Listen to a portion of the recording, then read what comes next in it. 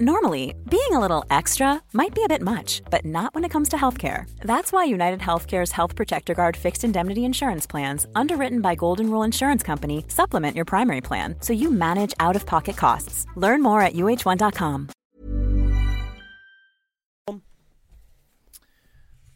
We're on. We're on. Okay. Hello, gentlemen. Hello, Timothy. Here we are in the rugby dungeon. JB in spotty yellow and black socks. Sitting more comfortably than Kellyanne Conway in Donald Trump's office. Phil, as you were described, we did a little pre-show Instagram live video, and Phil was described by... I'm going to get the name. Phil, but you were described as looking like Harry Potter... on a protein, on Harry Potter with protein. Hold on. Phil looks like Harry Potter discovered protein shakes, says Steve Visser. I've never had Harry Potter before. I've got my glasses on today, which is a bit unusual. That might be it. Yep. And I'm here in mustard chinos and an old school Bath jersey, because just like Phil, I was at the Rec yesterday. That will come up in discussion along with everything else Premiership-wise. But anyway, let's get on with it. Hands in and pod on 3. 1, 2, 3. Pod.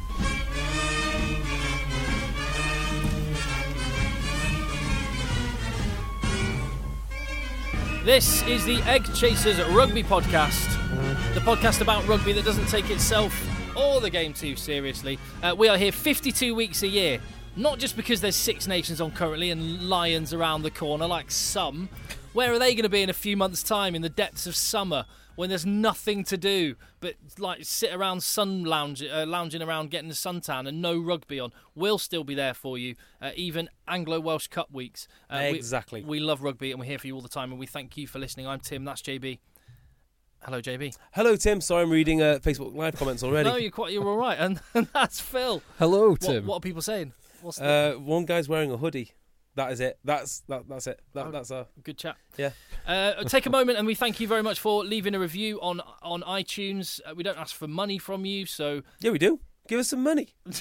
I'll ask if you're too shy. Give me Tim's money as well. But I'm going to ask you to take one moment of your time and go to iTunes and leave a review like Stephen Greeny did, who says he's listened from this guy. Listen from the very start.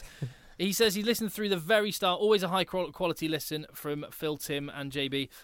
And then, how do you feel about this? He said 3 Englishmen that even a Welshman can tolerate. Well, I'll tell you something about Steve Greeny. Me and Phil have played rugby with him. Yeah. Oh, okay. It's actually someone that we know. I'm not getting all insular with that then. Skinny Fullback says, this is an Ali Williams and James O'Connor high of rugby podcast. Very good. Allstoff says, you'll anticipate the next episode like a crack fox after its next fix. True, all true. If you've been searching for a pod that manages to mix customised foghorn remixes to suit any players, look no further. Completely agree. Well, we might not be talking about Big Ben Teo on this podcast. Sadly not. That will come on the midweek podcast, which is going to be focused on the Six Nations and international matters. But what we're going to talk about right now is the Avicii Premiership. Wait there. There you go. Just turn that down a bit. It's very loud. There you go. Better, Tim? Perfect, JB. The Avicii Premiership, we will be talking about a little bit of Pro 12 action as well. Super Rugby, transfer rumour mill, and all kinds of other weird and wonderful stuff. Quiz? From the rugby universe. JB's prepared a quiz. Are we talking Nazi Springbok? Nazi war criminal or Springbok? Springbok or Nazi war criminal? Are we talking that sort of level? Or no, we're not. No, okay. No, we're not. It's based on something which happened this week. It's important to manage expectations, but that's fine. That sounds good. But let's start with the game that's most recently in our memories, and probably the most important game from the weekend. Worcester demolishing Bristol. Yes. In a relegation 10-pointer. I thought it was a brilliant game. I mean, maybe the quality of the rugby wasn't brilliant, but the actual spectacle was brilliant. In terms of, I completely agree with that. In terms of the importance and the significance of the game. But when you say some of the quality wasn't brilliant, there were some good tries. Worcester scored some good tries. And they played well, particularly Huhard, who controlled the game. He not only controlled the game, but also added that kind of bit of magic and bit of sparkle. Yeah, his individual performance was outstanding. A little bit of magic. 3 cheers for Francois Huhard. Exactly right. I completely agree with that. And Tom Vondell had possibly the worst game of any human I've ever seen. He was absolutely miserable. Even when he scored his interception try, how much ground did Bryce Heem make up on him? Yeah. He made up a good 10 yards over the 60, 70 that he cruised in at. I tell you what, Francois Houhard embarrassed him today. Twice, actually. Once for a break. Did he... he actually scored that in the end. He made a break. Bryce Heem. Yeah. And then once for his own try when he handed him off. I mean, Gas. It just wasn't... I mean, everything he did just wasn't really good enough. He ran into touch maybe 3 times. Well, the same goes for a lot of Bristol players. There are some guys that have a lot of pedigree.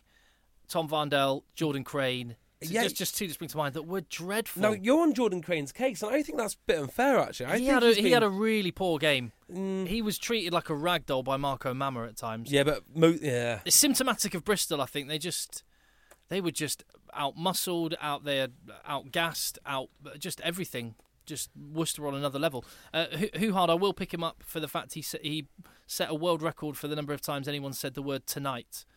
In his post-match chat. I haven't heard referring to an afternoon match. Yeah. The boys did great tonight. But one question that came in on Twitter, at Rugby Podcast, you can find us on Twitter, you can find us on Instagram, Egg Chasers Podcast as well. One question was from Steph Rees, where would Worcester be with Houhard and Heem having been available all year? Oh, a lot higher. I think Houhard is amazing. He genuinely is an amazing player. He did this last year, though, didn't he? Yeah. I mean, I've just said amazing 3 times. I'm going to say it 4 times now. It is amazing how much impact he has in such limited time with the Warriors.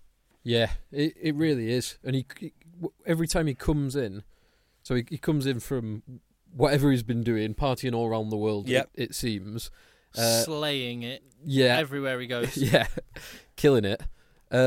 And comes in and looks like an international, like a world beater. Yeah, because it's not like he had a fly half. Now, Ryan Mills was definitely struggling today. I know the commentator said that he had strapping on his leg, and someone else said that he's had it for 2 years. He was definitely struggling, and he's not a natural fly half. Very good player, mind, just not a natural fly half. Yeah. I think there's 2 things which I thought was really interesting about this game.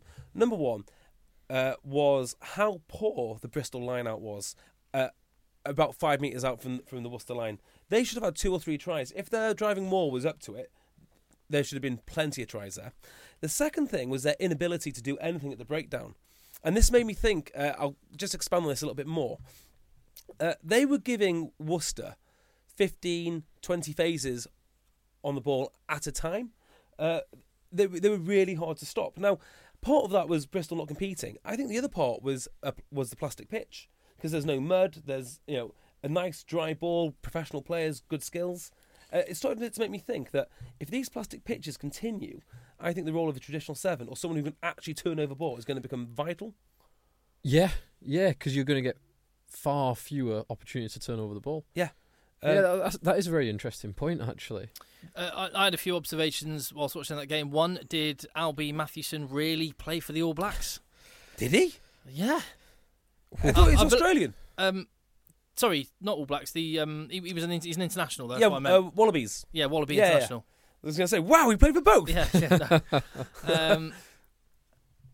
No. He is All Blacks. No, he is All Black. He is. He's got 4 caps for the All Blacks. Oh, did he come for the Western Force then? Yes, he did come. So he was. Yeah. I'm just looking him up. There you go. Yeah. Canes, Blues, Western Force.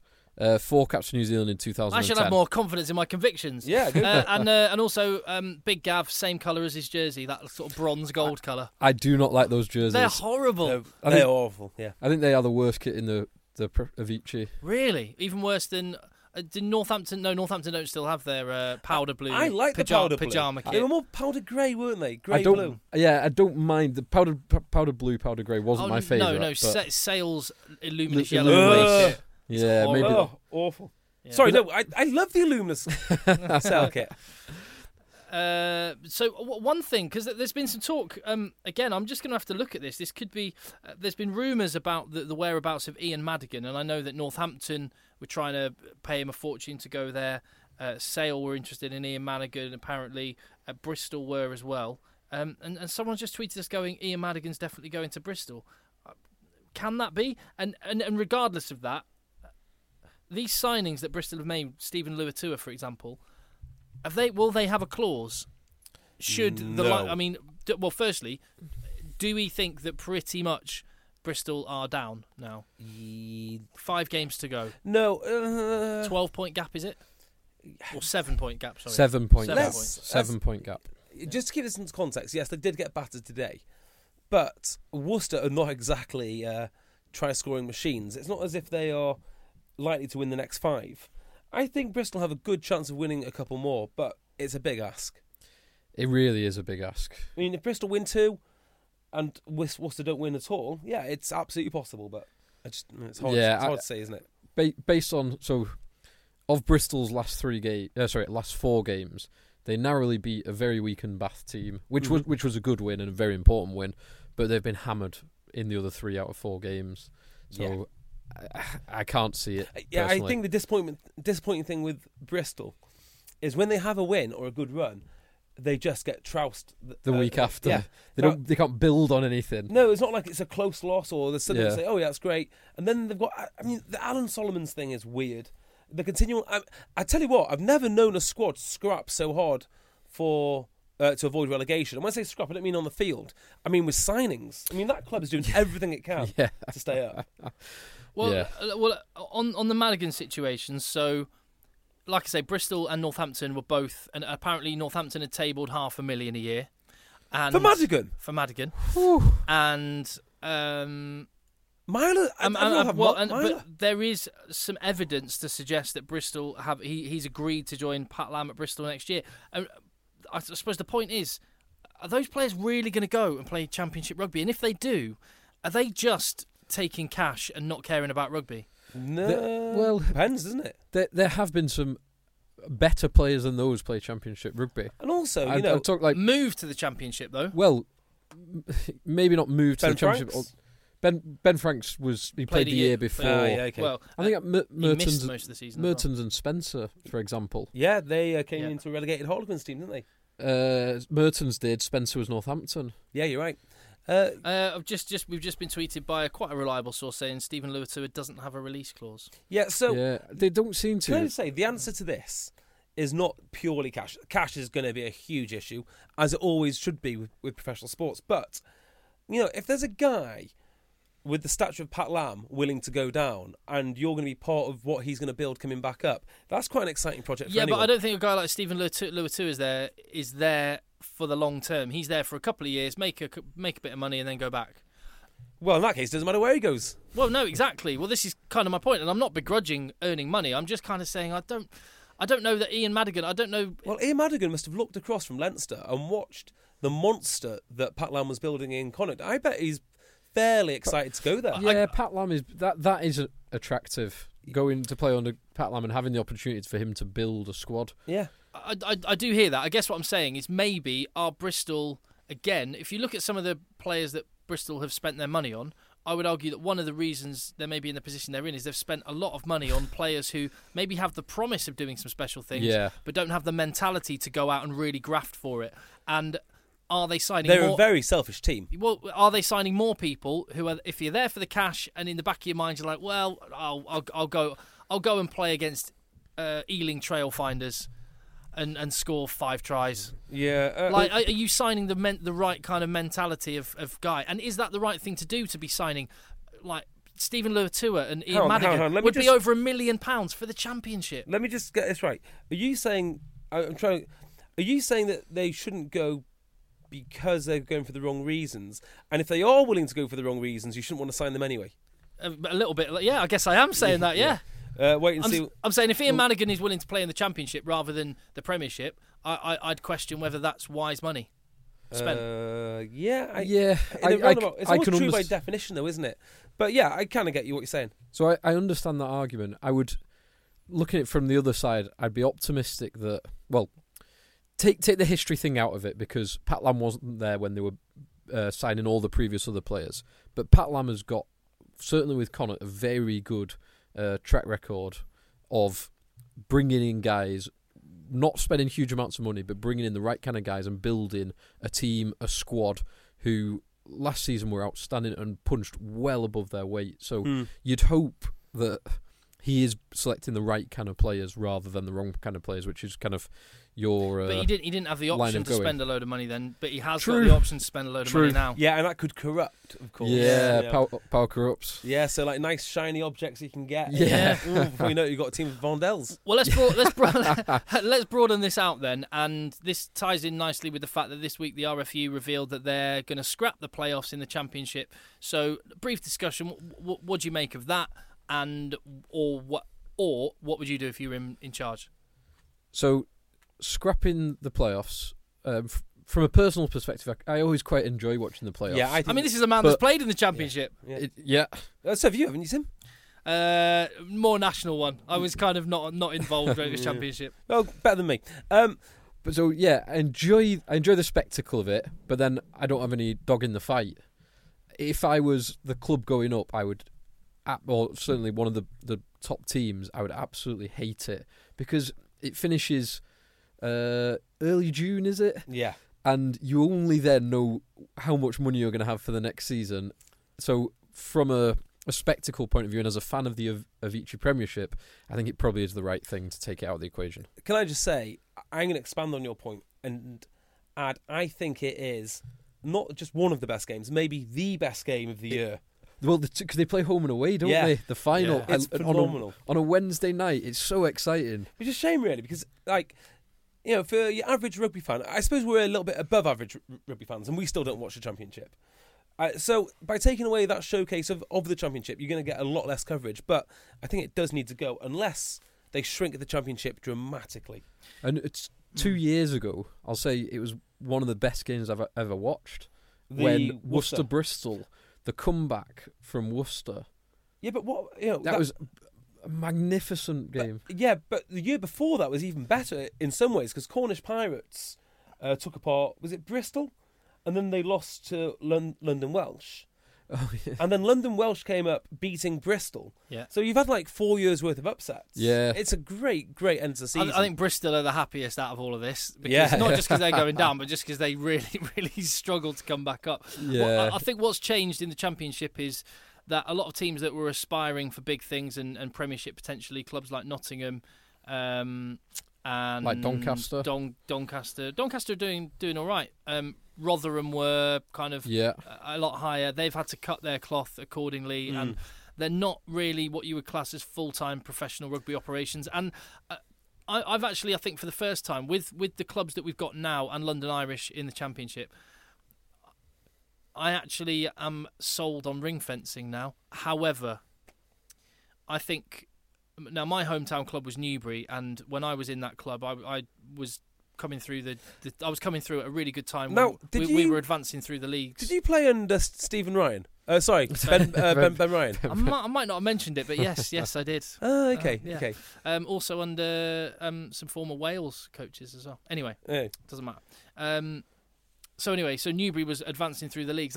So they're not there now, but there are clubs around the country that I think need to have that carrot, that maybe and the people that back them all the time and the benefactors of the club that put their own money in. There needs to be that potential that one day they could be a Premiership club. So, well, I quite like the rugby league idea, which is if your facilities are right and so on and so forth, you can win a franchise. I like that idea. But can I float another idea, which is going to be a little bit controversial? Is there any need for a national league structure below the Championship? Because that's kind of what powers all this, quote-unquote professionalism, which is, say when Phil or yourself were playing at a high level, you say, oh, well, I need to be paid because I'm going to go up and down the country each and every week. I just don't see it being a necessary thing to do. In fact, if anything, it's a huge drain on resources because you've got to get boys in the bus. I hear that, and it's below National 1. They then split to North-South and then North-West. So you've got Championship, haven't you? Got National 1. National 1. Do you have National 2? Two National North, 2 South. North and South. Yeah.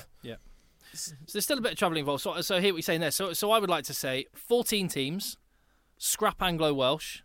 No, B&I. You take Yorkshire or Cornish Pirates, whichever proves themselves as being the most worthy, and London Irish. You then have ring-fenced competition, but with the carrot that you say, if you can get yourselves to the required level and you can show that you've got a support base and that you've got the financial stability and you've got a players you're playing at a certain standard, then regardless of where you are in the Championship or whatever, Cornish Pirates or London Scottish or Nottingham or anyone could become a Premiership team and maybe expand to 16 teams one day. Well, I think that is more likely. You get 16 teams and you maybe have 2 conferences or something. 2 conferences like of 8, which would be 14 games, and then who knows, maybe the top 4 play each other home and away. That would be another 6 games. Yeah, and then it's definitely, who knows? It's definitely worth looking at. I'd add the other thing to this is a lot of Championship teams simply do not want to be in the Premiership. I think Leeds do. I think Bristol do. Anyone else have got any other teams that want to go up? Because I don't think many do. No. Doncaster, I think, do have ambitions of doing it, but I'm not sure how realistic. But there's more examples of clubs that have tried and then have fallen away badly. London Welsh. Every team I played for seemed to do that. Newbury, that happened. Manchester. That happened. Money's a curse. Oral. Well, look at Rotherham now. Richmond. Plymouth Albion got very close. Money in the Championship and below is an absolute curse. I think there's a really strong argument to almost enforce amateurism on the below the Championship. Yeah, you could do something like that. That's up to clubs to run their own affairs, isn't it? It is really. Just on the team, so I am all for the 14-team system. Obviously, you have to make it fit probably within a global season what will happen in the next few years. The 14 teams is a little bit of a conundrum, though, because you've got 14 academies, which is the Premiership clubs, London Irish and Yorkshire Carnegie are all the academies. But Yorkshire Carnegie, they don't really have a fan base. It's rugby league and football territory. And so let's make it 13 teams then in just London Irish. You could, and everyone has one team has a rest week, which I don't think is a bad idea. I think they'd love it actually having a rest week. The fans wouldn't, but the teams would. You've got this very good academy. Lots of players have come out of the Leeds academy, so you've got a decent academy. You've just not got the support for it to actually. But then if you have that as a criteria, should Sale be in the Premiership? Well, Sale get more fans than. They do get more fans in Yorkshire. Yeah, I was being flippant. Sale's academy is actually not particularly good. Headingley is a great place to go and watch live sport. I've never been. Have you never been to rugby league? Rugby league, brilliant. Cricket, but you're right in the centre of Headingley, which is a great, like a student town, but great fun town. Loads of bars. You can do the Otley Run. Well, why don't we go to Headingley soon? We could do. Ask Danny Cipriani what he thinks of Headingley. You can't remember, mate. What was he? So I think we've talked about that. Tell us what you think at Rugby Podcast, and we can, because I'm sure this will be a conversation that will run for a while. The one thing you would say is, if and when ring fencing of some kind does come into play, which it has to come in. It probably will. It's probably more inevitable. I don't know. There are pros and cons. One of the cons is, would anyone have cared about Worcester Bristol?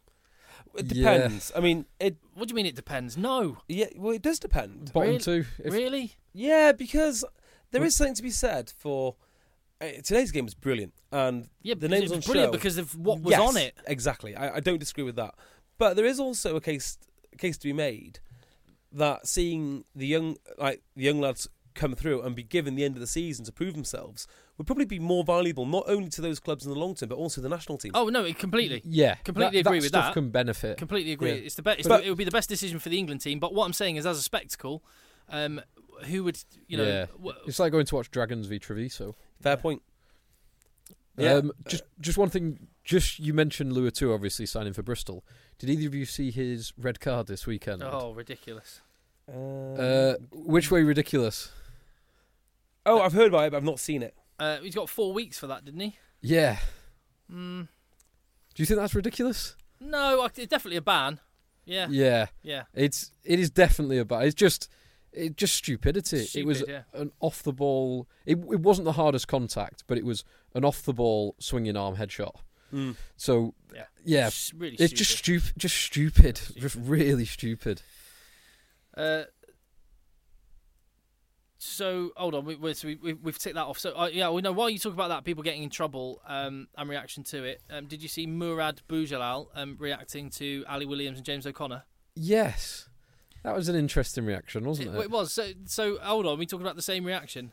Well, I'm talking about his reaction to say that there is an endemic of cocaine use in rugby. Oh yeah, but didn't he also compliment Ali Williams on his negotiating skills? Yeah. having heard the price that he pays. I didn't see that. Yeah. I did. He basically said, "We're not going to extend James O'Connor's contract, but we will look after him during this season," kind of thing.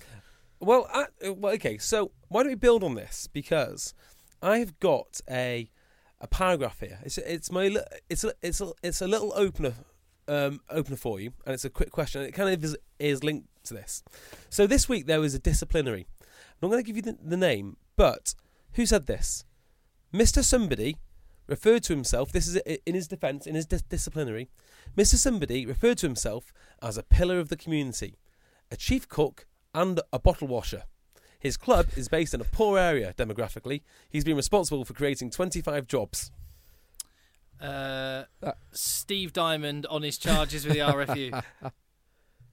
Correct. Now, do you want to do a cook and a what? A bottle washer. Cook and a bottle washer. So, if you want, boys, we could actually lead into my quiz now because it is okay. So, chuck it on your brother and you chuck it on your sister. You chuck it on that one and you chuck it on me. Bad boys, what you gonna do? What you gonna do when they come for you? Bad boys, what you gonna do? I can't believe the amount of prep the JV's put into this podcast. So, yeah, we're going to stay with disciplinaries. So it's going to be a basic quiz all about naughty, naughty boys. Okay. So, let's go with the first question, shall we? Tom Arscott was sacked by Sale, but prior to being sacked by Sale, who was the last team and the last player to get fired by a team in the Premiership? Ooh, can I fired? Yeah. Do you want us to write these down, or do you want us to? Yeah. Yeah. Okay. Write them down if you want. Let me get up a little document. So the last player before Tom Arscott to get fired in the Premiership. Okay. Wow. There might be some academy lads or something. I mean, there undoubtedly are, but this is a first teamer In the Premiership. in the Premiership. Yeah. Right. Okay. All right. Oh, I can't remember his name. So I've been reading a lot. Can I get half a point if I tell you who he is? Yeah, you can. I've been reading a lot of the disciplinary PDFs. They're actually quite a good read. And I found this one. So, which player was accused of doing the following? Okay, so this is a statement from one of the witnesses/victims. Mr. Hampson, open brackets, who attended the game with his young son, told the committee that the player seemed very agitated and was shouting in an intimidating and threatening manner and used the words F off. I'll effing come down there and sort you out. F off. Come on then. F off. He also gave an obscene hand gesture after signing photographs for kids. Wow. Anyone got any idea who that is? So go say it again. Okay, so Mr. Hampson, open brackets. By the way, I've opened the brackets myself. This is something which I did. Who attended the game with his young son. Okay. Told the committee the player seemed very agitated and was shouting in an intimidating and threatening manner. Used the words F off. I'll effing come down there and sort you out. F off. Come on then. F off. Oh, sorry. Come on then. F off. So, come on then. Go away. Any ideas? I'm going to put a name down, but fairly recent big game. Player.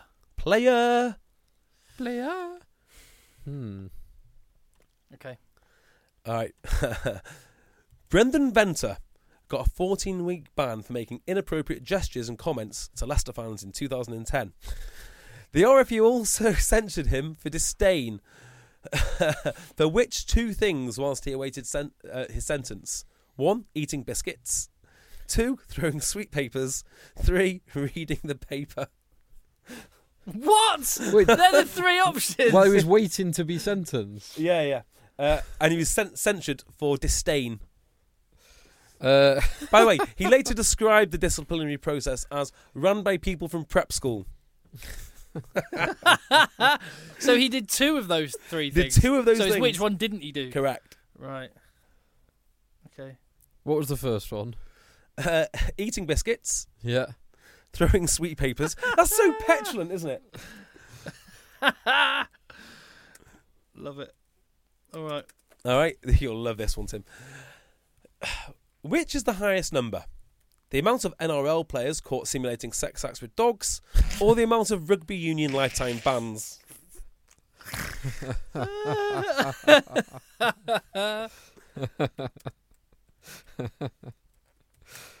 Oh dear. So I want a number for both. You want a number for both? Yeah, I want a number for both lifetime bans and NRL players caught simulating sex acts with dogs. And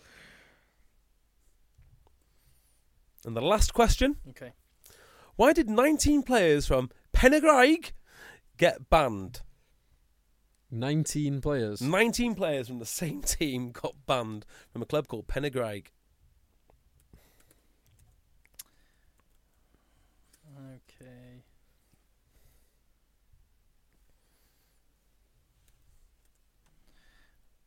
These are all total guesses. Are they really? I Yeah. thought you get some of them. The first one I think I've got. What have you got written down? All right. So for the number one, Yeah. Tim, can I have your answer, please? Fired. You see, I know there was players that have been suspended, and I thought, I wonder if it. But so I went with the Bath cocaine gate thing of, and then so I just wrote down Matt Stevens, Alex Crockett, Michael Lickman. I couldn't remember which, if any. Okay. So I remember that, but there was more recent. There was a Northampton hooker, South African hooker. I'm sure his name was Sharman. Someone Sharman. There was a hooker who got fired. For tweeting when Mo Farah won Olympic He said gold. something stupid, didn't he? He tweeted something like, "Congratulations, Mo Farah, winning gold for Pakistan," which is like the Oh my most God. stupid, offensive. What? Was No. he thinking? No, I think Go on. I've remembered it now. Go on. It's the lad from Gloucester in the toilet changing rooms. No, it's not. No. No, it's not. Although I have Oh, been looking for his Kieran Britton. no, Corey Britton. Britton. Spelled Koree. I'll tell you who it is. Tim? Phil? It's actually Alafoti Farsalivia, who was fired by Bath for knocking out a student. Oh, yeah. Start the season. But they didn't fire Carl Ferns for knocking out Gavin Henson. Completely different. That's justified. Completely different. Completely different. All right. So, next one. Who was the player that told the man and his son to F off numerous times and acted aggressively, apparently? I didn't have a clue. I just guessed Mike Brown, only because of the I love Mike Brown, but only because of the reputation he has as an Mr. Angry. I can confirm. I genuinely didn't know, so I just put Jim Hamilton. Can't believe you don't remember. Jim Hamilton would never do that. Maybe a few years ago he might have done. No, he wouldn't. Yeah. He's a good egg. Mike Brown's a good egg. Yeah, this guy maybe not quite such a good egg. Of course, it was Dylan Armitage. Was it? Yeah, do you remember this? The Leicester game. I do. The hand gesture, I remember. Oh, Yeah. Yeah. All right, Okay. boys. So, which of the following did Brendan Venter not do? I said eating biscuits. I also said eating biscuits. Wow, you both are. The only thing he didn't do is read the paper. So he was in his hearing eating biscuits No, and sweets. when they're sentencing him, Oh, right. he's throwing sweets in the bin and eating biscuits. Wow. Now that is culture. All right. What's higher, the amount of NRL players caught simulating sex acts with dogs, or the amount of rugby union lifetime bans? Lifetime bans, which I guessed at 4. So, I guess this is actually, well, not a trick question, but so I remember the Argentinian player who kicked another player in the head, like he was kicking a penalty Now, goal. can I just say, this is only like professional level. Oh, right. So like okay.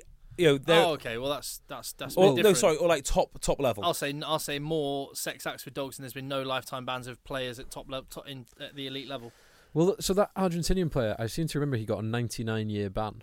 Not lifetime. Doesn't count. Which isn't lifetime. No, yeah. it's not. So I also had Well, the advances in medical science these days. exactly. Every cloud, eh? Yeah.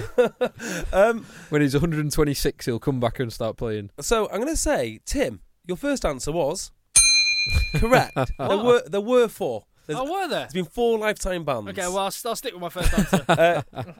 Phil, of course. Now, here's the interesting thing. So, there have been 2 sex acts with dogs in... 2? So 2. I had 2 written down on my sex acts with dogs. There you go. Have a point each. Let me just read you some details. So, this is from, I think, Fox Australia. I can't remember. Anyway, the footage showed a female rejected Pierce's advance and attempt to kiss, saying, "I'm a lesbian," before the Roosters captain turned his attention to a dog. Pierce is then seen picking up the dog and simulating a sex act. She then accused the 26-year-old of urinating on himself on the couch. Well, that's just bubbling. Would that be classed as bubbling? It happens all the time. Okay, so that was Roosters captain Mitchell Pearce. Or Pearce Mitchell, whichever. And there's the other one, Monaghan. Joel Monaghan. This came from his colleague. Joel wants to make clear he was only playing a prank on an absent teammate by simulating the act. No words of explanation can be offered because none can be appropriate. So just to expand a little, Have you seen the picture of that? Yes, I have. It is ridiculous, and if not a little risky as well. A little risky, yeah. It doesn't. I mean, if it's a dangerous breed in particular. Just a quick one for you boys. Lifetime bans. There are 4 lifetime bans. How many people have received them?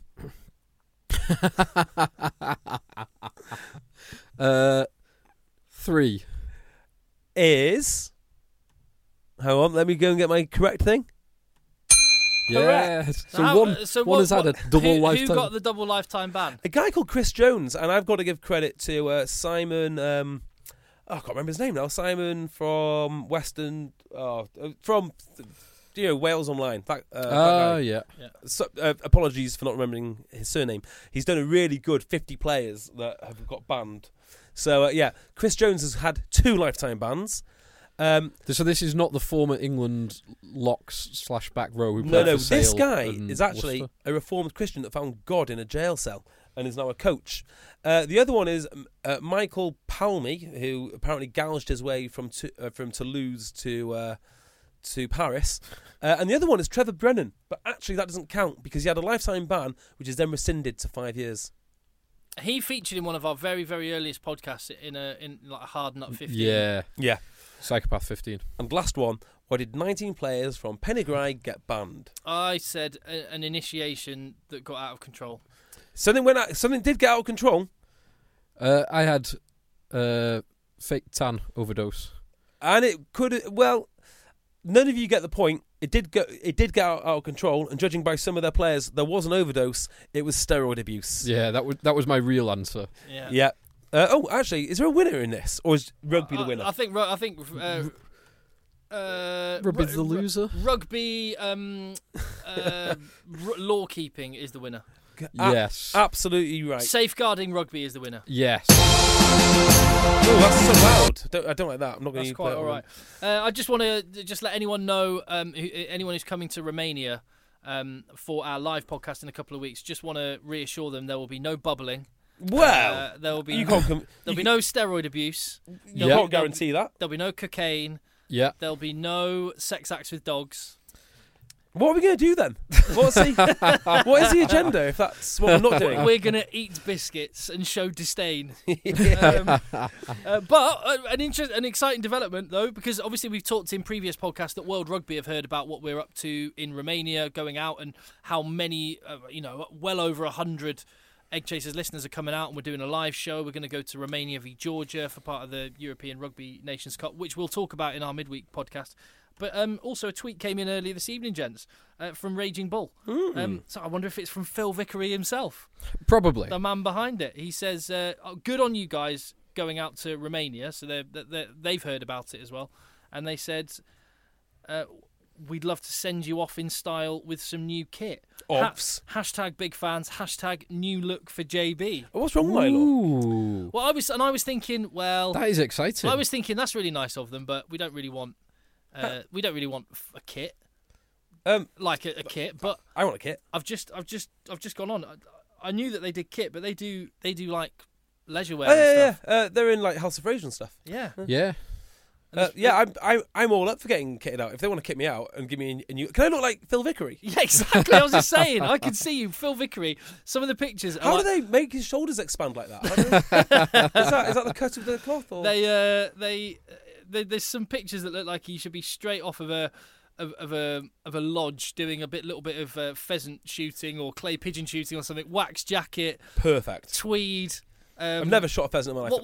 What's that crisscross shirt thing called? What's that called? Gingham. Not plaid. Gingham. Yeah. Gingham shirt, chinos. What do you reckon? Superb. I'm all for it. Yeah, I'm all of those things. I'm very much for. Well, I had no idea you did leisure wear as well as team wear. So Raging Bull, we will be in touch. I wonder if we could get some like prizes and stuff out in Romania too. Almost certainly. I'll put it on my to-do list and report back. Excellent. What should we get? Let's get back to Avicii matters. What should we talk about? Should we talk about our day out? Yeah, go for it. Yeah, bottom of the table to the top. Yeah. So Canterbury. Well, you were there in a working capacity with BT, Yes. Tim. I was there on a bit of a jolly. Canterbury sorted us out some tickets. And which should we talk about first? Should I have a little bit on my day out? Oh, go on then, Phil. Very nice. I love Bath. Best city to watch sport, isn't it? Maybe in the world. It's up there. It's so good. So, me and friend of the pod Harry travelled down on the Saturday morning. We were booked into the Queensbury Hotel for lunch. Oh, makes me sick. We had a tremendous lunch there in the restaurant. Really good, well looked after. Nice bottle of wine. Strolled down through the town. Strolled into the ground. We only got there just before kickoff, actually. And I was very optimistic to see a really high-quality game of rugby between two top attacking sides. And I saw one top attacking side, and I also saw Bath, who had they performed dreadfully. Tim, what did you make of this? Being touch side, They were awful. Tactically, Bath were dominated, and they got away only losing by 18 points. I feel. Yeah, I think you are right. They were lucky to score 3 points at home and only lose by. That is only their second defeat at home in a year. Is that right? In the Premiership, yeah. Yeah, I mean, I didn't watch this game in as much detail as you two because I wasn't there, but also I thought I may as well focus on other games. One of the things which struck me was the complete mismatch of the wingers. I thought Watson was completely outplayed by Wade. Although, Bath did get badly beaten. I thought Hastings had some nice little moments. So that's interesting. So if you only watch the highlight reel, he had a couple of nice little moments. The break and the offload for the Denton failure to score, which he's now done twice in a row, by the way. Denton should have scored that. Just do what Curtly Beale did on one of his tries. Slide in. Yeah. He did slide in. Why take the chance? Touch. Yeah, he started sliding the last 2 feet after he'd crossed the whitewash. Yeah. Get in ASAP. But so Hastings, he did have a couple of nice touches. He did not have a good game at all. Did he not? And it was a bad game. So part of this was, his handling wasn't great, and there was a few knock-ons. But I'm really curious about this, particularly. Cool fact, a crocodile can't stick out its tongue. Also, you can get health insurance for a month or just under a year in some states. United Healthcare short-term insurance plans, underwritten by Golden Rule Insurance Company, offer flexible, budget-friendly coverage for you. Learn more at uh1.com. To get your perspective, Tim. So, it seemed the Bath's tactic was to kick everything. And that, to me, strikes me as a very bad tactic, because Wasps, their back three are magnificent. Christian Wade, Curtly Beale and Willie LaRue are the last people you want to be kicking to. Maybe in the world. Yeah. And so it was a very bad tactic. And not only was it a bad tactic, it was executed dreadfully. Yeah. So the kicks were just going straight down their throats rather than finding grass, finding touch, and just allowing them to either run it back, which they did repeatedly, or kick it back, which obviously Gopeth when he drops back, Curtly Beale and Willie LaRue are all outstanding at kick return. So that battle, which Bath tried to take Wasps on at up front, they were so thoroughly beaten. Yeah. It was unbelievable. I had the benefit of, while I was watching, I had the earpiece in and I could hear the commentary. And at one point, 20 minutes into the game, one of the Bath coaching staff came on and they said, what's going on with the kicking tactic? And he said, well, our tactic was, we know that Wasps score the majority of their tries from about halfway. So we wanted to try and pin them right back. It's not working. And the problem was, and if I just want to maybe give extra credit to Willie LaRue rather than it was Benny Taps and Adam Hastings were doing all the kicking, and it did look really aimless. But what was amazing when you got that wide view that you don't sometimes get when you watch the telly is the Willie LaRue's reading of the game is incredible. So the speed at which he just reads the body language of Adam Hastings or Ben Tapawai and belts back 40 yards. So it looks like they're kicking right at him, but actually it's Willie LaRue being so good at reading it and repositioning himself that by the time the ball gets there, he takes it comfortably. Well, as Chris Pennell will tell you, is changing the picture.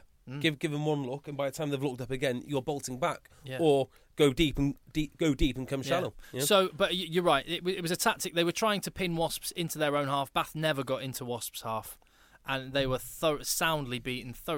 And Wasps look a force, especially when you look at the guys they've got to come back in. That said, the one thing you do say for Bath is they are missing a whole team's worth. Yeah, probably a team. If you made a team up of the players Bath are missing, it would probably beat the team that Bath put out on the field. Well, they did have a few people back, though. Bringing Watson back is big. Bringing Faletau back is massive. Yeah. And Charteris. Faletau was one of the few players who actually came out of this well from a Bath perspective, I felt.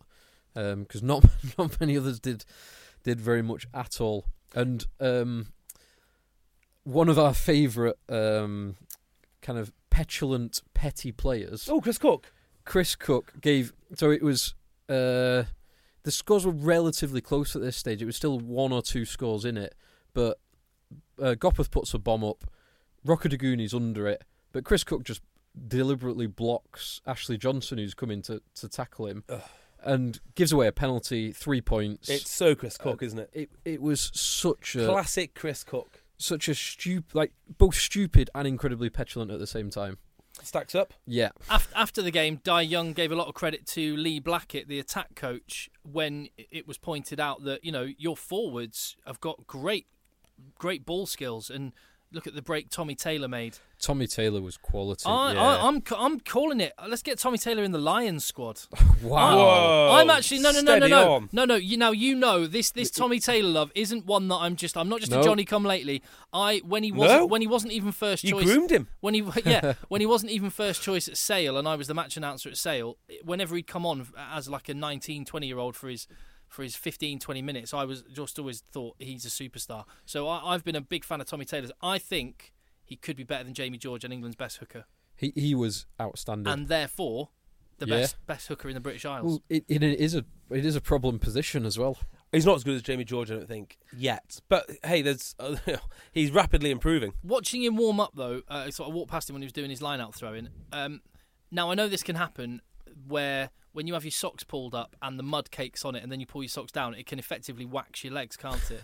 But Tommy, there's no hair on his legs. Yeah, I've literally got the same thing on the back of my cough. I've got no hair. That's why, when the mud cakes onto your socks, and then you pull your socks down. I've wondered about that for years. It takes your hair away. There you go. There you go. Anyway, so thanks for that, Tim. Hey, no worries. It's like a beauty treatment. You just saved the NHS thousands of pounds in investigative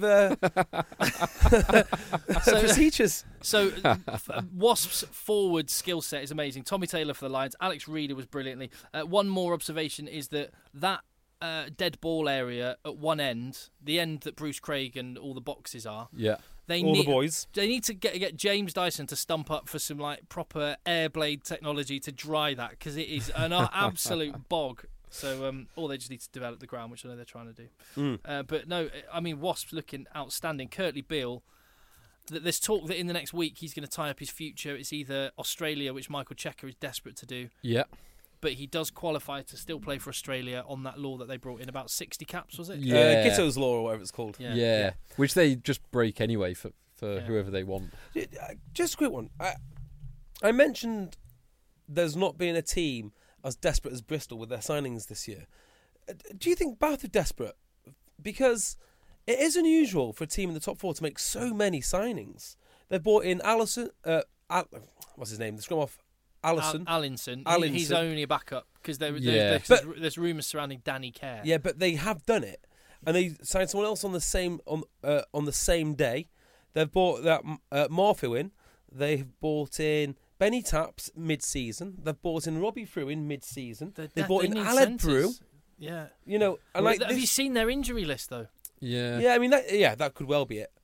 And it's also so Blackadder only came in partway through pre-season, didn't he?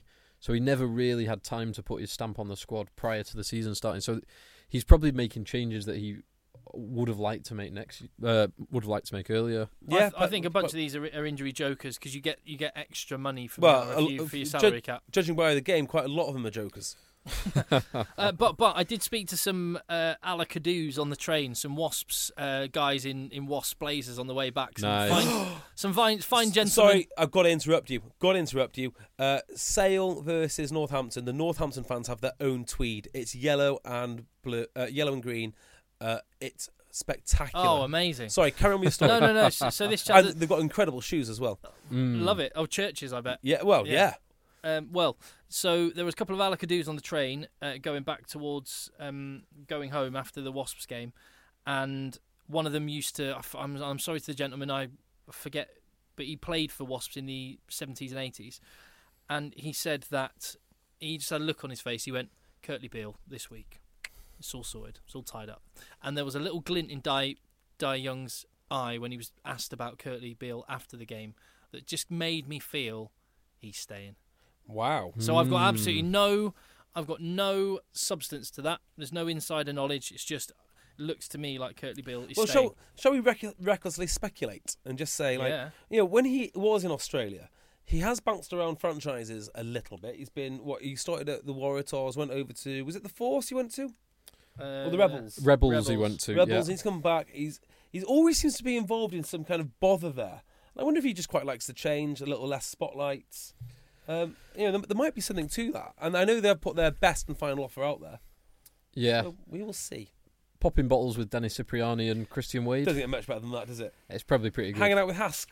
Yeah, lads. I mean, it could be. Well, you could be popping bottles with sippers, but you could be pouring bottles all over your shoes if you were down there with Jonathan Joseph. Exactly. On the rumours, I mentioned Danny Kerr to Bath. That's doing the rounds. If that happened, good move, bad move.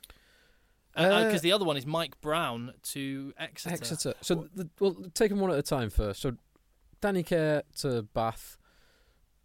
It's not a bad move, but is Foto Ali going somewhere? Yeah. Because he's excellent. Foto Ali is brilliant. They missed him more than anyone. Yeah, they really missed him. And how good a strategy is it to have both of your halfbacks missing for international periods? Exactly why I don't think it's worth Quins paying top dollar for those two guys. As brilliant as they are. Not if they're not dominating. Well, mind you can have one top guy. Just need to make sure that your backup isn't awful. Well, I think if I mean, not saying the backup is awful, but other clubs manage to lose internationals. Harlequins do it terribly. Having said that, we'll get onto their game later. I don't like the idea of Danny Kerr to Bath. It just doesn't seem. No, it doesn't seem like the right move. As for Mike Brown to Exeter, I mean, I haven't liked many of Exeter signings until they put on the Exeter kit, and it's very clear that Rob Baxter knows a lot more about rugby than me. So if Rob Baxter wants Mike Brown, I guarantee you it will be a good signing. Yeah, and it does feel like they have got. Well, they've got Dollars, who is brilliant, and he fits in so well at Exeter. And then you go to either Lockie Turner or Noel, who can fill in there. Has Whitton gone to fullback? No, wing he's been playing. Yeah, they can fill in there, but they're probably not as good. Whereas Mike Brown is probably a better fullback than Dollars. And then if Mike Brown is away with England, you have Dollars as a backup who is outstanding. So it's just really strengthens their position, doesn't it? Yeah. Well, interesting. I think it's more interesting for Quins than the teams that these players are going to. Well, yeah, because Quins have been the team, as we've talked about many times over the past years, that their money has... Conor O'Shea was always very, very proud and used to wave a big flag going, look how many internationals we've produced out of our academy and that are in our squad. And they wore that as a real badge of honour, and rightly so for the national team. That worked for Quins. That worked that year. They won the Premiership. Yeah. Other than that, it really became a hindrance when so many players were taken away from their team. But that is also it's exactly the point that we're kind of making with these guys. So it's great having all those players, providing the drop off is not enormous when they're missing, because it's all about the squad. Yeah, and you lose those players, and if you've got this big drop off, then you're just going to be like bouncing around all over. But that's it. And going back round full circle to the ring fencing. What Conor O'Shea and the Harlequins Academy, let's not give him all the credit, everyone involved in that Harlequins organisation, England owe them a massive debt of gratitude for the players that they've produced. And we're seeing Carl Sinclair come through now, and then players like Joe Marchant coming through. Their academy is incredible. The Chisholm boys. And ring fencing would certainly help that. And on that, Dan Mugford is watching on our Facebook live stream. Yeah. And this is a guy that played for Nottingham. He's come up to the Premiership. And Nottingham were very ambitious when he was there. And he played elsewhere in the Championship as well. Plymouth, did he play? Possibly, anyway. He said he thinks ring fencing would probably be safer for a lot of clubs, but it's very sad and hard for a lot of good players playing in the Championship. I completely agree. And as we've talked about, again, another thing, we've talked about a lot of quality players having come from the Championship and established themselves in the Premiership. Anyway. Let's talk about the Harlequins game, actually. Because I know we don't want to do each game one after the other, but this was maybe the game of the weekend. Visser? Woo! What a try! I tell you what, this game was awesome. Absolutely awesome. I mean, I only watched the extended highlights, but you kind of get a feeling of what went on. You get a pretty good if you watch the 20-odd minute one that BT put out. Yeah, you get a pretty good idea of what's happened in that game. Gloucester. Okay, so I don't know where to start with that. Why don't we start with Gloucester? So, so many times this year, Billy Burns has done really, really well. This year. Do you mean Gloucester's year? Gloucester's year. No, that's next year. That's next year. Sorry, next year. But Billy Burns has been not a revelation. We all knew he was pretty good, but he's had some really, really good games. And I think this was another one where he was particularly good. Yeah. They were 17 points ahead, I think, with about 15 minutes to go. It looked like they couldn't possibly lose. Yet they conspired to throw this game away. I mean, you could not imagine. I could definitely imagine Gloucester doing that. That's the problem. So there's a point. Halifanua hits. I think it's Visser. Absolutely smashes him. Dislodges the ball. Penalty. Billy Burns steps up. He's nailed 15 from 15. So in this streak, and you think there is no way Gloucester can possibly lose. And then they just fall to pieces. And it's got to be mental. It has to be mental because they're good enough. Yep. And you see the performance week in, week out. There's just something... Well, no, you don't. You don't. Oh, no, you do. You do, but for parts of it. Yeah. So you'll see that 30 minutes. 30 minutes of brilliance and then 50 minutes of abject weakness. Yeah. Well, it's Laurie Fisher's had enough, potentially... That tweet that he put out, I saw that, and there was only a couple of retweets at the time, and I went, "Hey, what am I?" That is a weird tweet, and then isn't it? Gloucester have come out and said, "We're aware of the tweet. We will put out a statement in due course." So he appeared to resign on social media, which is a first, describing the teams as a capitulation, and he was taking full responsibility. Now, I like coaches who take responsibility and don't try and shift blame and all the rest of it, but I'm not sure I would want to level this at Hibs because, as you've talked about, the team got themselves in a position from which they should never lose. He's clearly a good man. Maybe he's just not a head coach. Maybe he's better off at, like he's in his old role as a forwards coach. Well, let's go back to it. Like, does a head coach cause that?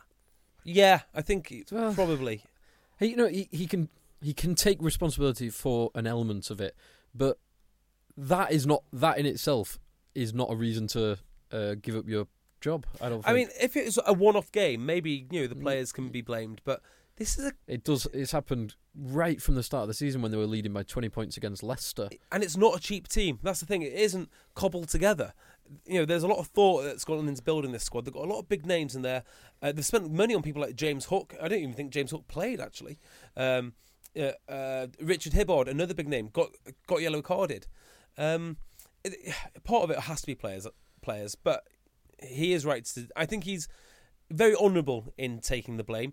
It's not all his fault, but I think the majority can be placed. David, they've still got the potential to finish 7th, get a playoff through the back door into Champions Cup. It's not really good enough, though, is it, for their fan base and how big that club is? No.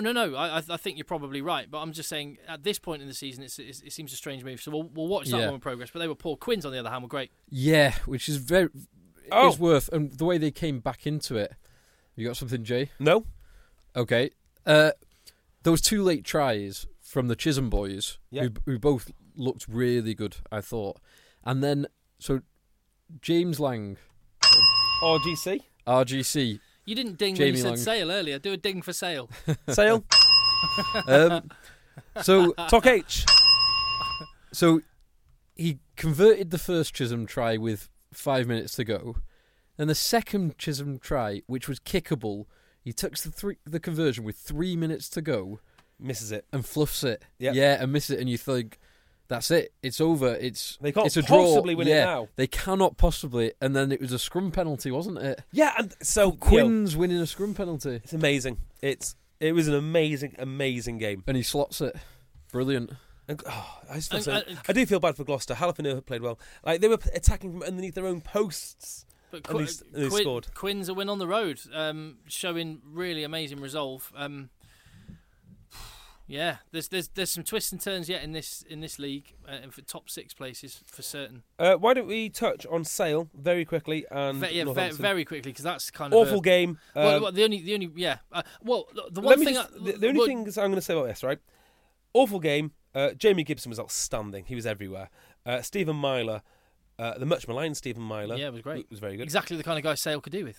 Tell me about it. The last one I'd say is Malander. When you see him in the flesh, is a different calibre to everyone else on his team. Now, if he is really allowed to go elsewhere, which I'll be surprised because. No, why would they? Why would they? Because that's been the rumour. There's a rumour a few weeks ago. But that is the future England 12. Everything he does is so classy. His running is classy, good distribution. His kicking was was also very good. That guy has to be the future. And what is he, 21 maybe? Yeah. I mean, he still looks like Luke Charteris in his early days. Yeah, Northampton, it's not beyond the realms of possibility. Again, Bath have got their players to come back and it'll be a different Bath team and they've still got the cushion of points. But what's that, 4 in a row for Northampton? And they're 4 points off the top 4. 4 points off the top 4. Is that right? Yeah. Isn't that amazing? That is correct. On the flip side, we were talking about Laurie Fisher describing his side as capitulation, and we're talking about coaches carrying the can and stuff. Steve Diamond said his team were out enthused. Oh yeah, now he's furious. Yeah, I know, but if your team is out enthused, as we've talked about before, skills are things you can work on. Effort, you can't change that. Well, this is the worst. So if you're sending out a team that isn't, in your opinion, even giving an effort, and I think Sale fans would probably agree with that as well, that they weren't even making the required effort. They weren't good. I mean, they were bad in the line out, they're bad in the drive. But what I'm saying is, and I don't know the ins and outs of the Sale club, but that suggests to me something a little bit worrying deep down within that squad. And one little statistic would be looking at Josh Beaumont's record as captain. It is not good. No, well, I'm not saying he's not a good leader. I'm just saying the statistics, whether there's a relationship between the two and it means something, I don't know. But him as captain and their record of wins losses is so Beaumont. That's quite bad. Okay, so post match, Diamond, I was at the press conference and he was scathing about a couple of lads, and in particular, he mentioned his lads. He said, there's a couple of lads out there, if they want to play at the highest level, they've got nothing coming. Or, words to that effect. He substituted Haley about 10 minutes into the second half. And as for Beaumont, I mean, I think he's been affected by England more than anything else. England had him down as a lock. He was playing at lock. He becomes ineffective. He's moved back to the back row now. England didn't have him as a lock. Yeah, they did. No, they didn't. Yeah, they did. No, he got in the England squad when Ben Morgan and Nathan Hughes were out. I'm sure. Yeah, no, he was number 8. Believe you me, England want him as a lock, which is why. Well, but that's not what we said. He was in the England squad as a number 8. Well, my understanding was they wanted him as a lock, but okay, maybe whichever. The word from up high is they want him as a lock, which is why he moved there. But I agree, completely ineffective. When you watch someone like TJ Ione play, far better ball carrier this season than Beaumont's been. I just think it hints at something. Well, it hints at whether or not there is or not. We'll wait to be seen. But when a director of rugby, like even more than going, we lost and we were really poor, a director of rugby coming out and saying we were out enthused would have a massive alarm bell going in my head. It'd be very disappointing from a sale perspective. It's disappointing. I won't work. Look, just one thing, because I think we've talked about this game long enough. Yeah. But so I only watched the highlights, a few minutes.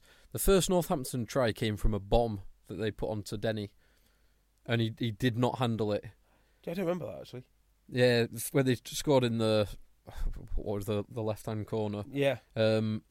For them attacking. Bomb went up on Denny just in and around the edge of his 22, and he looked like he had no idea what to do with it. Didn't take it, fumbled it. Northampton pick up, and a few phases later they crashed over. I was going to ask, was that a tactic that they employed throughout the game to see if they could kind of isolate him with the bombs? I'm not sure if that in particular was a tactic, but there was a ton of kicking. Because it was a ton of smart kicking. Because it was not great conditions, was it? Yeah. Shall we move on? Last one. No, can I tell you something really more disturbing than anything we've talked about? Something really disturbing. American Civil War. More disturbing than bubbling and sex acts with dogs. Yeah. Ooh. More troubling than Murad Boujlal saying there's a widespread cocaine situation in the top 14.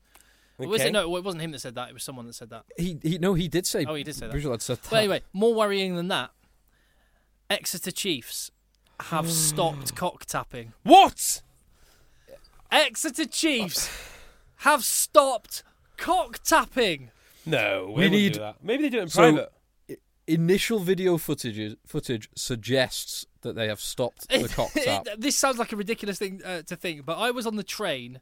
I was on the train, and it just popped into my head. For some reason, I popped in my head. And went, I haven't seen Exeter cock tap. I thought you were going to say something else, and I thought you were going to say I was on the train and I did something really good. I was like, I don't have a mate to tap my. Oh, never mind. Never mind. But excuse me, mate. Phil, you're right. We've had a look at the tries from their fantastic win on Friday night against Leicester. We said it last week about the turnaround for Exeter. That win was magnificent against Leicester. It really was to go to Leicester, and everyone was predicting Leicester to sneak it, to score a penalty try from a rolling maul away at Leicester.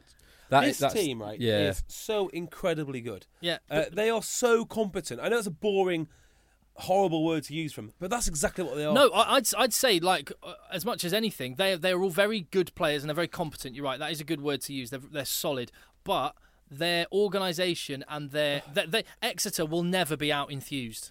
They might be beaten by a better team. They will never be out enthused. Yeah. I think that's where they're going to fall down. I think the lack of absolute top end talent will cost them a trophy again, and that's how they're going to win, by having that amazing organisation, that amazing competency, and then a little bit of stardust on top of that. But let's talk about the big issue from that game. Kai Horseman did a great charge down. Scored under the sticks to get Exeter back after Rizzo had given them the lead. No cock tap. Yeah. First man there did not tap his cock. And that's disappointing, isn't it? It's really? An outrage. Yeah. I hate to say, that's a culture problem. If you're an Exeter fan, can you confirm that the cock tap is gone, or was this just a one-off, or is it a superstition that they don't like it on Welford Road, but it's in force at other times? Well, just from a strict rugby point of view, I'll tell you the most impressive part of this game, and the turning point as far as I was concerned. Leicester are on the front foot. They get a penalty. They go to the corner. It's a yellow card to Parling. Yeah, and then in the blink of an eye, not only have Exeter turned it over, but they've basically played no rugby for the next 5 minutes. They dealt with that yellow card. Oh, and they scored. They dealt with that yellow card as well as I've ever seen anyone deal with a yellow card. Yeah, they're just an incredibly well organised, incredible outfit, actually. Yeah, they were brilliant, absolutely superb, and it's a hell of a place to go and win. And so question marks on this Leicester revival and the major revival remain, because they had a couple of good wins, and then now to be smashed at home. Because I was kind of backing Leicester. I thought they had a plan, and I thought I couldn't work out what that plan was watching it, but I thought they had a plan. Yeah, and if they score that driving line out, it's a different game. It changes. But no, absolutely not. Yeah. So there you go. They were outstanding. Just let's have a little interlude with some messages from our Facebook live feed, and you can tweet at Rugby Podcast. Of course, you can watch this video, see us. Well, firstly, I'm getting lots of compliments on this Bath jersey. That's not because I support Bath, by the way. I went to Bath University, and my brother played, and so this was one of his shirts, and it's a match day shirt. Anyway, and this is like the Danny Grucock era, but no, because I'm wearing mustard chinos as well. Which I wore at the rec yesterday, obviously, because I was working there. Totes offs. And also, question here: are those socks officially licensed Jaguares socks, JB? What? Sorry? Are your socks officially licensed Jaguares socks? Says Martin Bell. No, they're not, but they should be. And oh yeah, when we were talking about ring fencing, it has been pointed out that we're going, so you're describing an English Pro 12. Yeah, I guess a little bit. Well, I'll tell you what, if you could have forget it, I'm not going to get into that. Yeah, good. One last thing, if you managed to get this far, I think you are deserving of this opportunity, which is you need to design us. We're not rebranding, are we? No, we're not rebranding. We're ever evolving. Yes, ever evolving.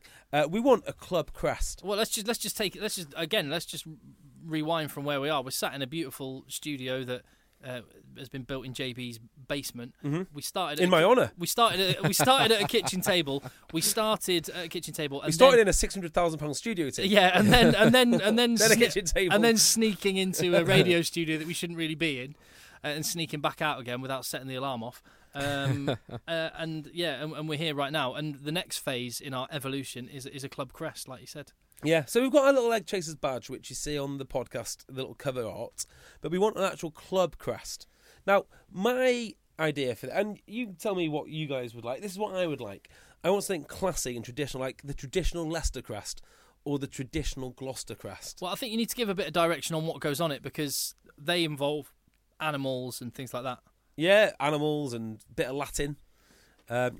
We have had people getting in touch telling us what the Latin for "let the boys play" is. It's got to be impossible to draw from memory like other club crests. Yes, yeah, intricate detail. Yeah, intricate detailing. So anyway, the reason I'm telling you this is because I want you to design it for us. Whoever does design it will obviously be immortal, because it will go on the JB cap as well. Well, yeah. Yeah, and it will also be the new crest for the podcast, be our cover art, go on ties, that sort of thing. So if you want to design Egg Chasers Club crest, we've already had 5 or 6 entries. We've had some more than that. We've had some fantastic entries already. You don't have to be a graphic designer. But it does help. But you might know someone that is. We can offer lots of stash. We can say the first time we do a pressing of an official shirt or official tie using this new crest, you will get complimentary stuff. We can offer loads of other stash. I mean, look around the Rugby Dungeon. You can see we've got connections. We can get you hooked up. And, as JB said, immortality. More importantly. Yeah, yes. More importantly. So do get in touch. We want a club crest. So watch this one with... what are you doing now? Nothing.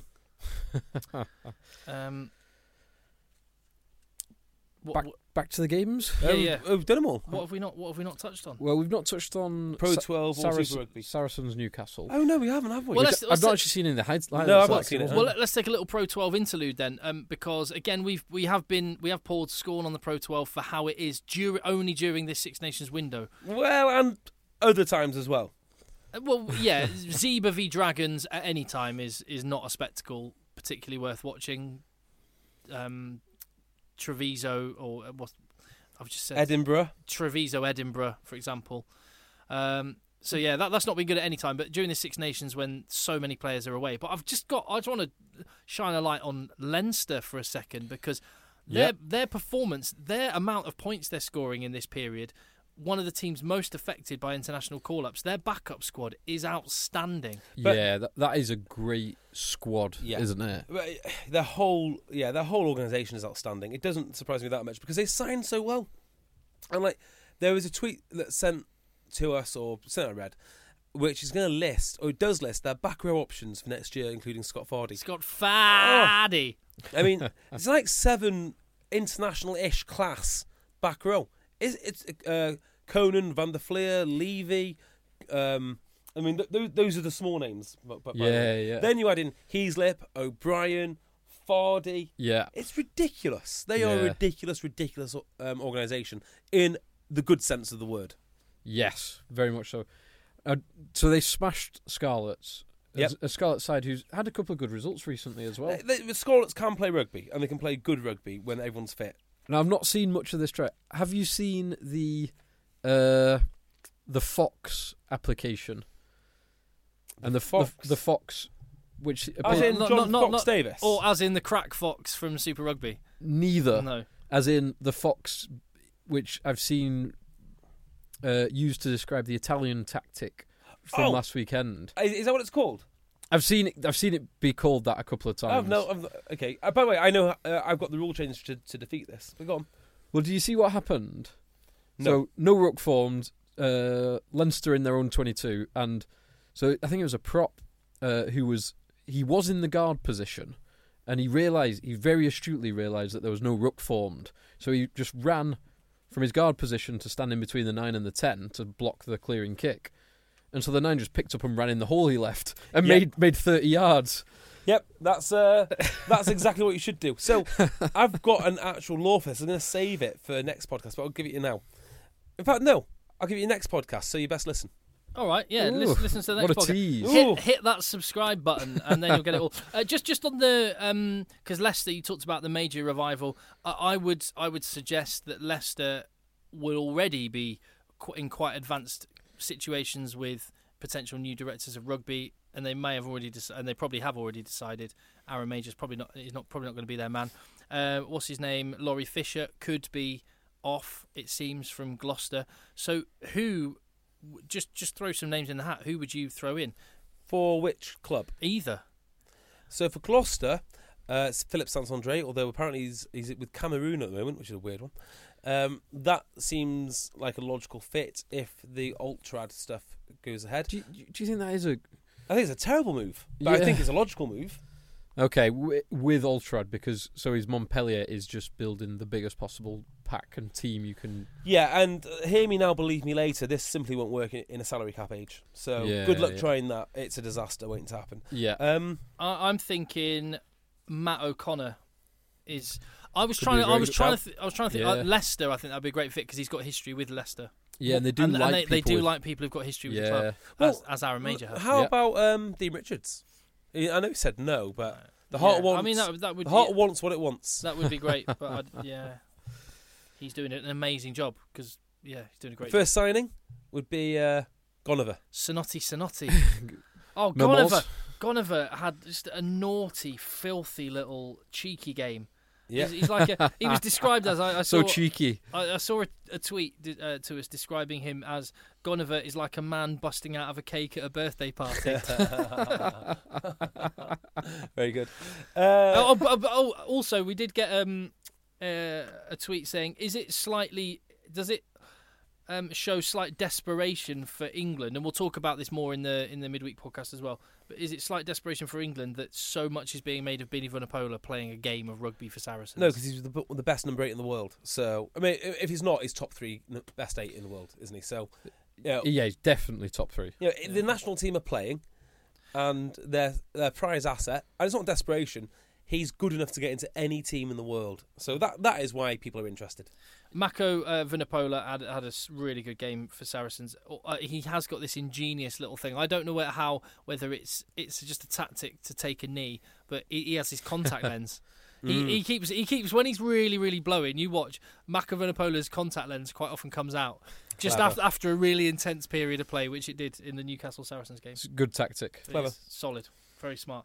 And just Sonotti, I just don't know how that man is physically possible. Just what he does with that body shape. But, there you We have wrapped up all the rugby to talk about domestically. Quick mention of Ulster. Oh yeah, your pride, Ulsterman. What happened at Ulster? I can't imagine either of you saw this game. No, we didn't. Ulster hosted the mighty Benetton Treviso and only managed to score 3 tries, 19-7, because it was dreadful conditions, waterlogged, awful pitch. So, unfortunately, didn't get the bonus point, which is actually quite a big loss to not get a bonus point against an Italian team at home. Yeah, it says a lot, doesn't it? That's basically is a loss because it almost is rather than 4 points gained. And that 1 point would have put them into the top 4, but now they're currently 5th. Oh dear. Right, let's wrap this up and do other things. Actually, did either of you see any of the Super Rugby? So I mentioned the Lua Tour. Oh, I've got one thing I want to discuss with this one. So last week, we discovered, I was basically said, right, well, that's it, I'll follow the Brumbies because they're one of the few teams that don't seem to have a ridiculous hashtag with every tweet. The most ridiculous of all of them, because I did a bit of research, and there's so many of these stupid hashtags. Canterbury Crusaders. Try and guess what their hashtag is that they put with loads of their tweets. Okay, Canterbury Crusaders. You won't guess it. Our Crusade. Ride On or something like that. Oh, that's good. That would be good. Although it sounds slightly sexual. Yeah. It's got to be something like together. It's got to be so contrived. Yeah. Like Together Us. It means nothing, but it could do. Yeah. Right.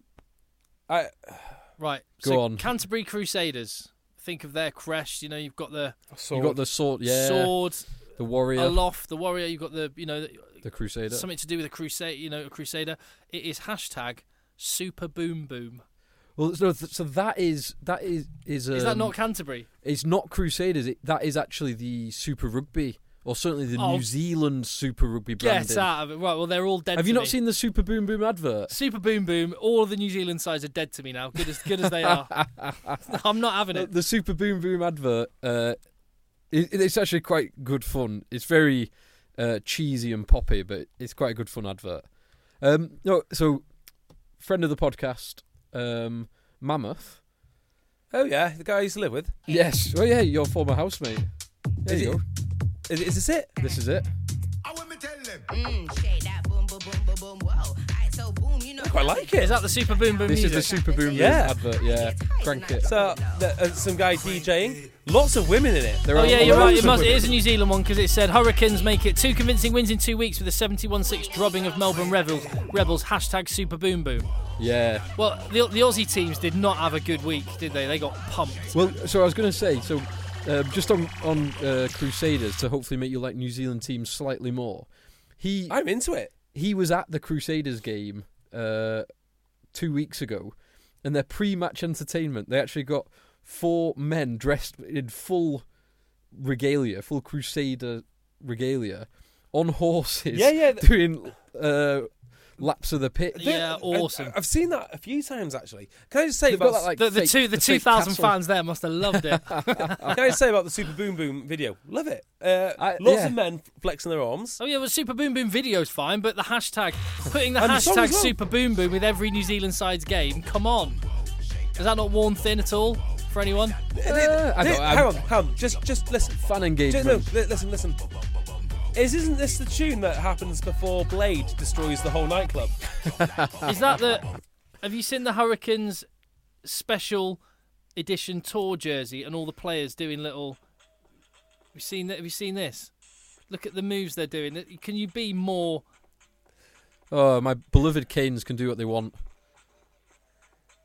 It's like... That's not rugby, man. It's like someone dropped a VHS of hip-hop onto Anglesey if Anglesey was not connected to the mainland and never had been, and it kind of developed in its own way. It's culture, brew. Yeah, it's bizarre. The Hurricanes can do whatever the hell they want. Have you seen their last 2 results? Yes. Well, I only saw the highlights. There's only so much rugby I can watch. I thought 4 games this weekend is enough. One of them been live. Yeah. And I did watch a little bit of Super Rugby. I can't remember what happened. It all merges to one. Hurricanes points difference 2 games into the season. Yep. Plus 131. Oh, Hurricanes, right. So I'm thinking Crusaders. Yeah. Points difference plus 131 2 games in. Who've they played? Admittedly, they have played the Sunwolves in Japan. Crack Foxes. But then they hosted the Rebels. But this is actually probably more concerning slightly, because someone actually tweeted us to say, is Super Rugby becoming the new Pro 12? Yeah. With some of the disparity between the teams. I agree with that. There's just too much of a drop-off in standard. And so it's very interesting. So you think New Zealand teams are all streets ahead. So last weekend, the Blues put 50 points on the Rebels, who Hurricanes put 70 points on the Rebels this week. But the Blues had 40 points put on them by the Chiefs. So even within New Zealand, there's some disparity. So the Chiefs and the Crusaders are they're unbelievable. The players they've got. I'm going to try. See, the thing is, I watched Castleford on Thursday. By the way, things are looking up for sale next year. Did you see the Castleford result? I don't care. Oh, mate. I don't care. I tell you now, if you watch that, I like rugby league, right? If you watch that Castleford game, you would be blown away by how they played. They destroyed Leeds, didn't they? Oh, it was astounding. It's on Sky Catch Up. Go and have a look at it. It is astounding. If you want to know about skill level and how things are executed, it was amazing to watch. Let's finish this podcast. Okay. We're on to Castleford. We've done to be fair, you did take us on to Castleford. Yeah, but we've done a fairly comprehensive job if we're finishing on Castleford. Damn right. Thank you. If you got this far, thank you very much for listening. At Rugby Podcast on Twitter, Egg Chasers Podcast on Instagram. There was I've started learning how it works, and Instagram stories. We've already done a live video before the podcast, but Instagram stories, you can put stuff up that's only there for 24 hours. So I did an in-depth analysis of the BT Sport cheese board at the Bath game. So if you want to see behind the scenes stuff like that, then Egg Chasers Podcast on Instagram, Facebook, where you can watch the video if you haven't already. Thank you very much if you have. We'll have another podcast coming out on Wednesday, which is focused on the Six Nations internationals, our trip to Romania, and everything else. Anything else, gents? All good. Do me a club crest. Cheers. Boom. Right. Thank you for listening. Super boom boom. Boom. Play us out. Super boom boom. Oh, okay. Good idea. From the start. Crank it. Okay.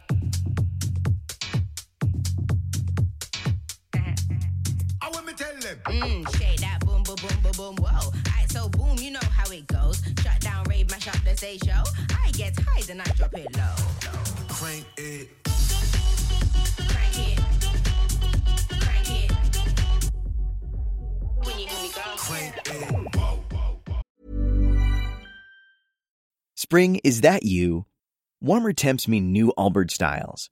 Meet the Superlight Collection, the lightest ever shoes from Allbirds, now in fresh colors. They've designed must-have travel styles for when you need to jet. The lighter-than-air feel and barely-there fit make these shoes some of the most packable styles ever. That means more comfort and less baggage. Take the Superlight Tree Runner on your next adventure. Its cushy, lightweight foam midsole supports every step, and the extra outsole traction gives you the grip to just go for it. The eucalyptus fiber upper adds next-level breathability to keep you going all day. Plus, the Superlight Tree Runner is comfortable and ready to go right out of the box. So, what can you do in a Superlight shoe? What can't you do is the better question. And because they're super packable, the real question is, where are you taking them? Experience how Allbirds redefines comfort. Visit allbirds.com and use code SUPER24 for a free pair of socks with a purchase of $48 or more. That's ALLBIRDS.com, code SUPER24.